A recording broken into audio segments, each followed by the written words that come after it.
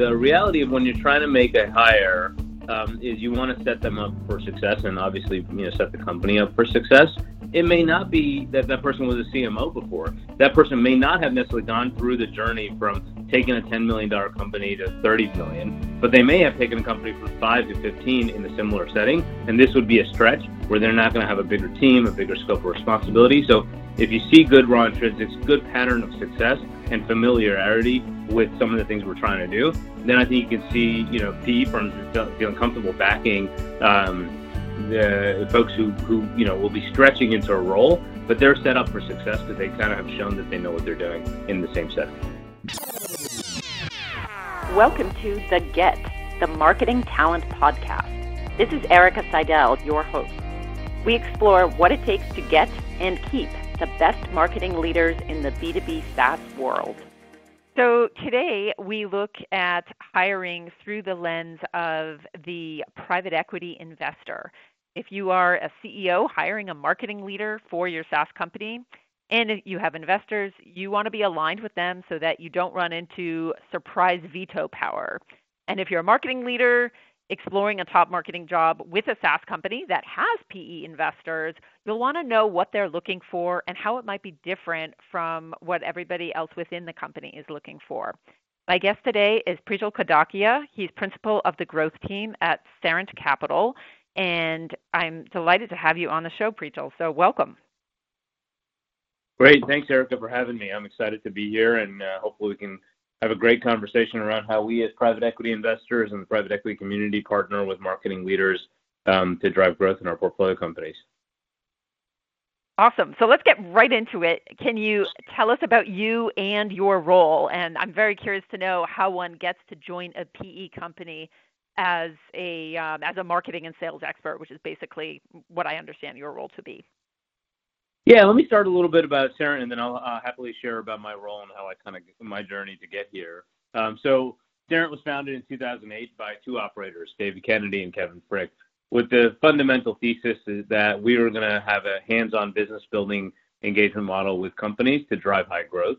So typically looking at founder-run businesses, somewhere between $10 to $100 million in revenue, that was looking for a partner that would be on the ground side by side with them on particularly around sales and marketing issues, but a variety of different areas that are going to drive revenue growth. And so within Sarant, I lead what we call our growth team. So our growth team is a group of 13 individuals who work directly with the investments that we make and the companies we make after we make the investment. So their kind of purview is to help scale the organizations inside the portfolio companies we have, and then work side by side with management team as extra arms and legs, thought partners, and kind of folks on the ground that are going to help drive results. And I lead that team overall.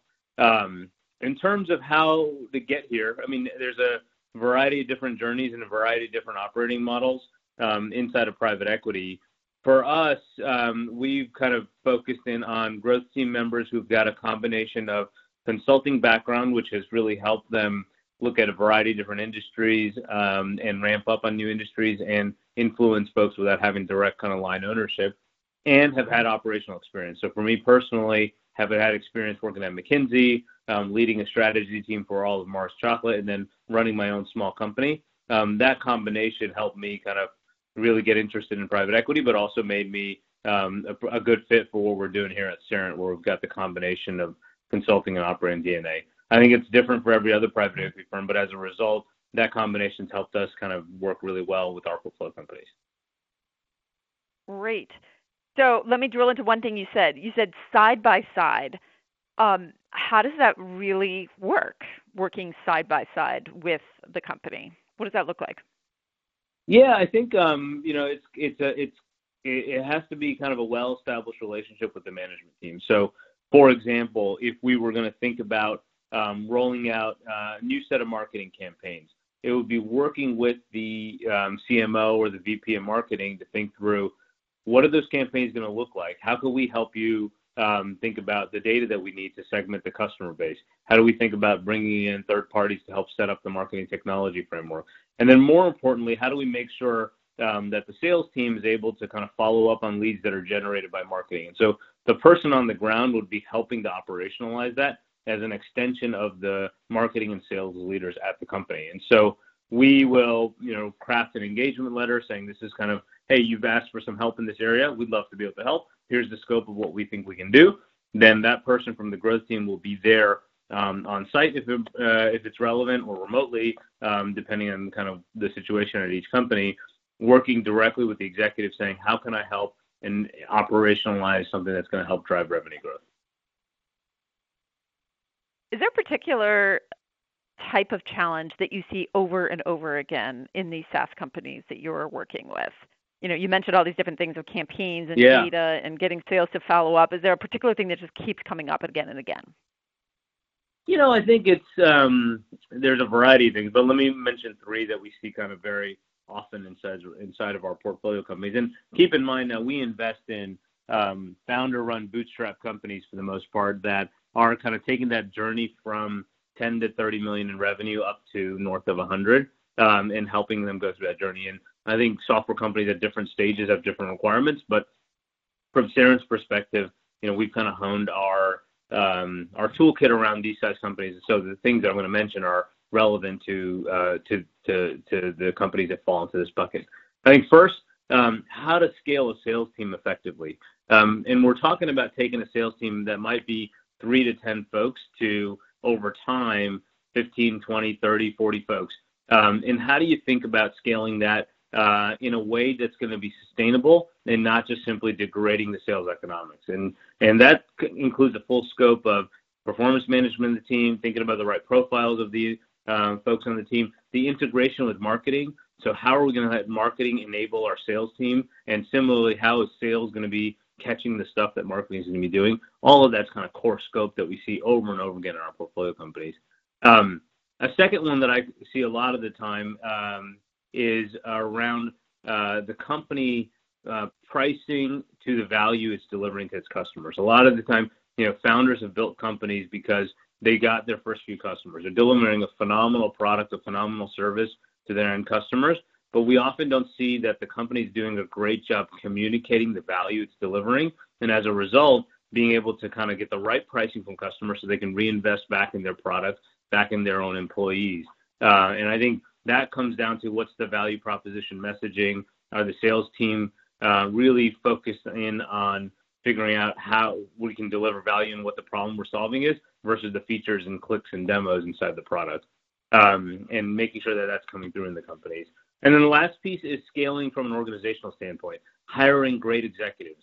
As you think about that journey going from 10 to 30 million, a lot of times it's new executives that might need to come in to help through that journey, and maybe even a new set of executives in certain functions to go from 30 to 100 million. And so that is always a challenge in fast-growing companies. And it's not just private equity-backed companies, but it's every software company that's going through that journey is going to have the organizational challenges that come with it.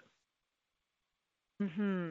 All right, let's drill into that last one, which is the hiring of new executives, because that's my domain that I know and love. Talk to me about what you guys are looking for when you are interviewing a CMO or another marketing leader candidate. Yeah, I think there's a few things when you're looking for a marketing leader. The first thing, and I'll kind of come back to this as we continue to dig in, but is the context in which they were successful similar to the context that the company is that the company we're interviewing for has.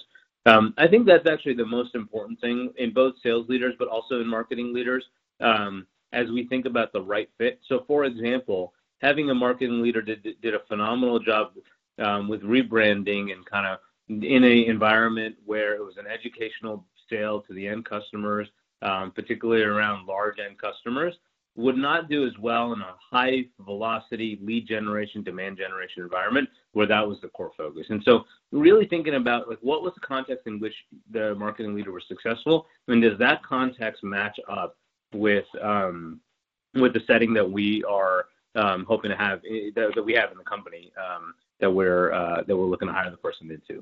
The second piece is ownership of the bookings results. And I think this is something that is not core to every marketer's DNA, but from our perspective, marketing is hand in hand with sales. So when the bookings number for the company comes up short, marketing kind of feels the same amount of ownership over that as does sales. And so I think this is a really critical aspect to a marketing leader. It's someone who doesn't feel like their job ends at the MQL, but it goes all the way through to the closed business that's coming through in the business, and they're kind of holding their counterparts accountable in sales and doing their work to make sure that the bookings numbers coming through for the whole company. And then the last piece I think that's important to look for in marketing leaders is their ability to kind of see around the corners and forecast in the future. Marketing, in particular, in companies that don't have very high velocity short sales cycles, which most software companies have somewhere between 2 to 3 months all the way up to kind of a multi-year sales cycle. Being able to say, like, the work I'm doing today is not going to instantly generate leads that are going to close this month, but if I don't do the right work today, the metrics that I need to hit now are going to have material impact on our business 6 months from now, 9 months from now, 15 months from now.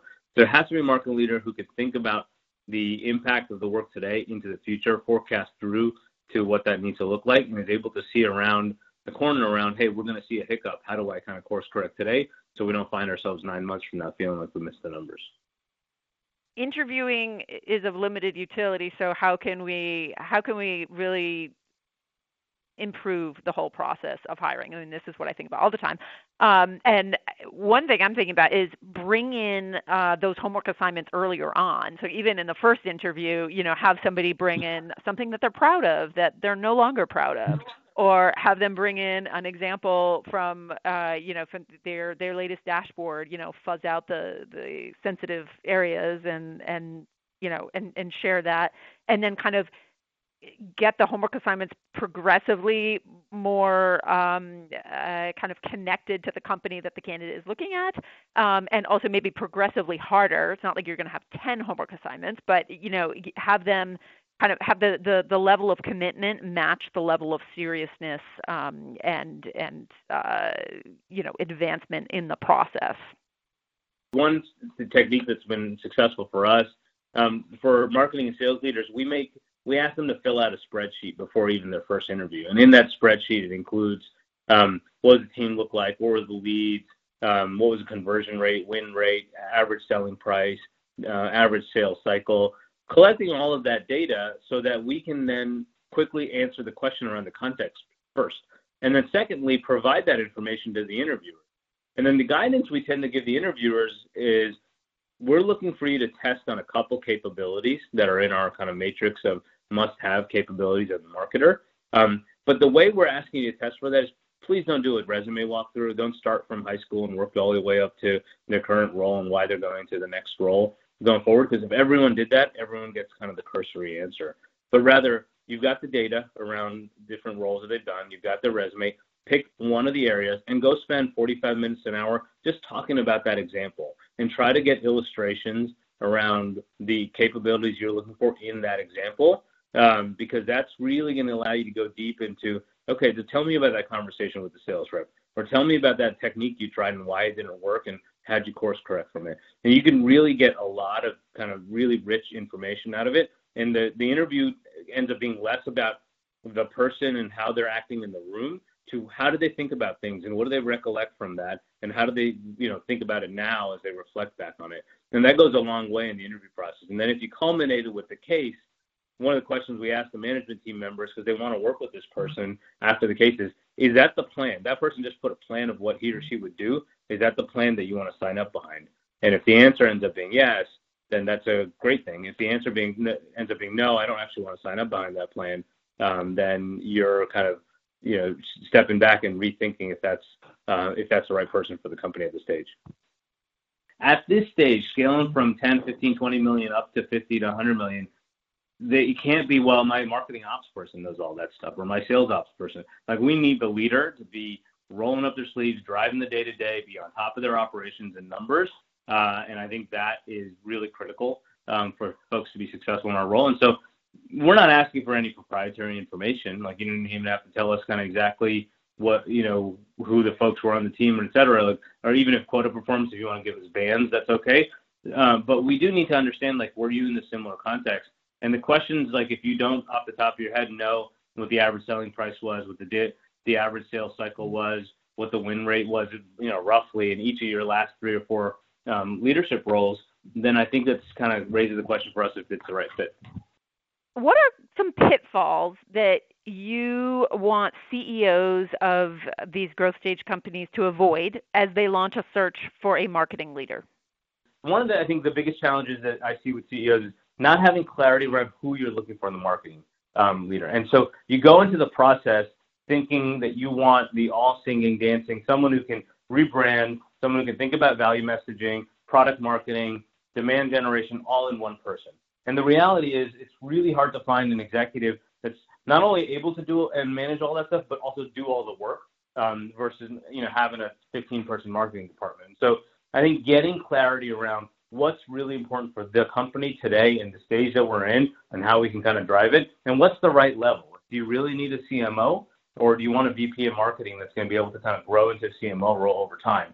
I think that's probably the number one pitfall. If you can figure that out and how that's going to play with the rest of the organization, I think the actual process of kind of interviewing and hiring goes really well. But if you end up in this world where I don't know, you end up seeing candidates with all different strengths, it becomes really hard to decide between them because they are strong in different areas. But if you don't know what you need, it becomes really hard to figure out how to make the hire.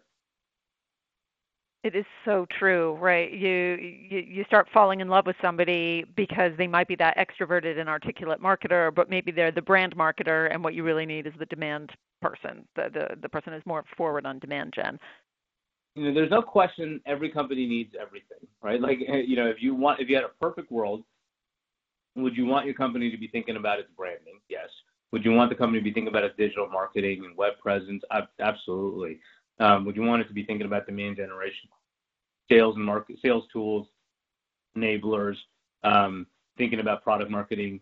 I think the way to kind of come to an answer is I have goals for the next 24 months, maybe 36 months if you stretch, right? But for the next 24 months, if I think about what I'm trying to deliver, and if I'm trying to think about what's going to be important for the company from a lead generation marketing, top of the funnel, brand perspective, what do we need to get done? And if I had to pick out of those 4 or 5 things that marketing folks can do, 2 things that I really need to kind of hit it out of the park, then I should focus in on that. And that should come down to what are my bookings targets for the next 3 years? How do I think about that growth? What does that mean in terms of the P&L for the business? What resources will I have to put behind it? And then what do I think I can actually do to enable that bookings target? And so if it ends up being, hey, I'm going to grow bookings 60% every year, and all I need to do is increase headcount on the sales team, then maybe I should be thinking about more sales enablement tools, branding, value proposition type resources inside of marketing. If I realize that, hey, our outbound efforts are not going to get us there, I really need to double down on lead generation and get a lot of inbound flow going to our sales team, and then that's a very different profile of what I'm going to prioritize. Or if I realize, and we've had this example in the past too, that nobody really associates our brand well in the industry with what we're trying to message to them, and what sales folks are running into is like, we had this with one of the companies that actually we've worked with together in the past, to say, isn't that just a CRM company? No, we're not a CRM company. We're trying to do something different. If you can't get that out of a small market kind of perspective, then you need someone who's going to actually take the brand and drive it forward and change the perspective in the market. That's a very different skill set. So I think it's important to look forward to what are you trying to be in 3 years, and then back into the thing that you need to accomplish. If you have to pick 1 or 2, what are those? And then that's going to help you kind of figure out the ideal profile. It won't be perfect. That person will still have flaws and things that they're working on, but hopefully it's better than getting the person who's got a different set of skills than what you need going forward.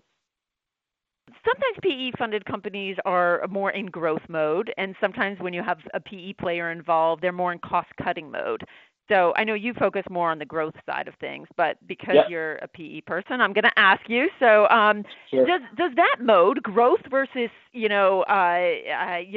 efficiency, say anything about the caliber of marketing talent that can be expected?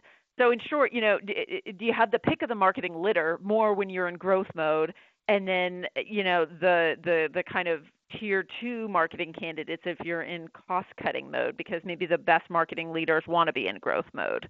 Can you react to that? Yeah, I think I think there's a embedded kind of assumption in your question that I think is probably just different. It's like describing best as absolute And kind of coming back to the same thing from before, it's who's best for the context, right? A very high growth-oriented CMO we may think is the best, but put that person into a turnaround situation, they may not be the right person for that role, and in fact may not be the best executive for that company. And so it's all kind of relative to the context of what the business needs, who is the best person for that. And I think that's not on an absolute scale of is that the best CMO or the best VP of marketing, whatever the role may be. Even within growth, there's so many different spectrums. The marketing leader that you need for a company that's trying to grow 200% a year to 30% a year to 3% a year is also really different, right? And I think what you're trying to optimize around ends up being pretty different.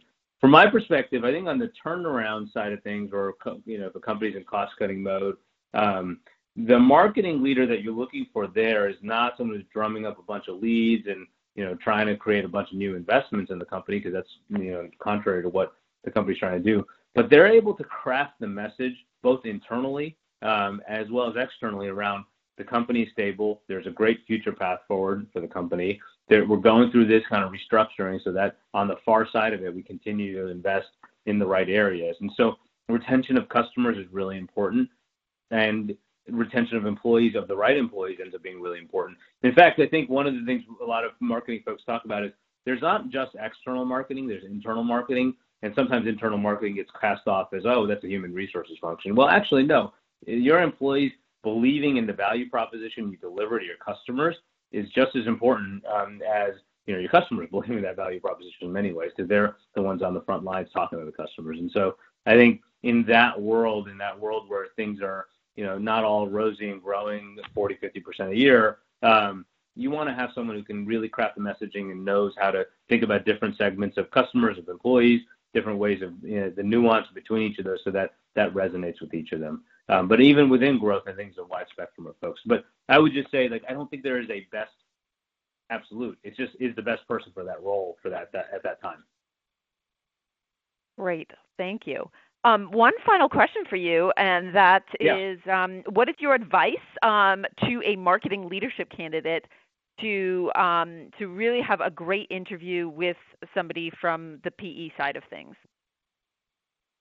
Yeah, I think the biggest piece of advice I would give is,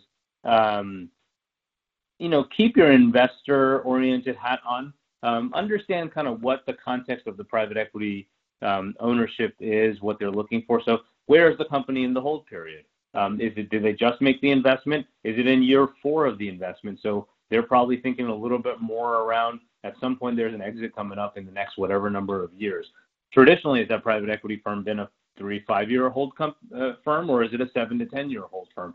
Knowing your investor and how they've invested in the past, how they've had patterns around what they've done with their companies will make you, better at the interview in some ways, but it'll just make you a better candidate and make sure that you're feeling like you're getting into a role where it matches kind of the horizon of things that you're trying to accomplish going forward. And so I would say, first, know your investor and kind of what their pattern recognition has been around how they've handled investments and where the portfolio company sits in their kind of investment life cycle. The second thing is, think like someone who was in the investment decision-making room with the private equity investor. And this is one of the advantages for a lot of the folks on our growth team, is they spend 3 to 4 years with us and then go into our portfolio companies as executives. Is they've got that lens of here's how investment judgment's made inside of the investment committee. And I think there's a few things to keep in mind.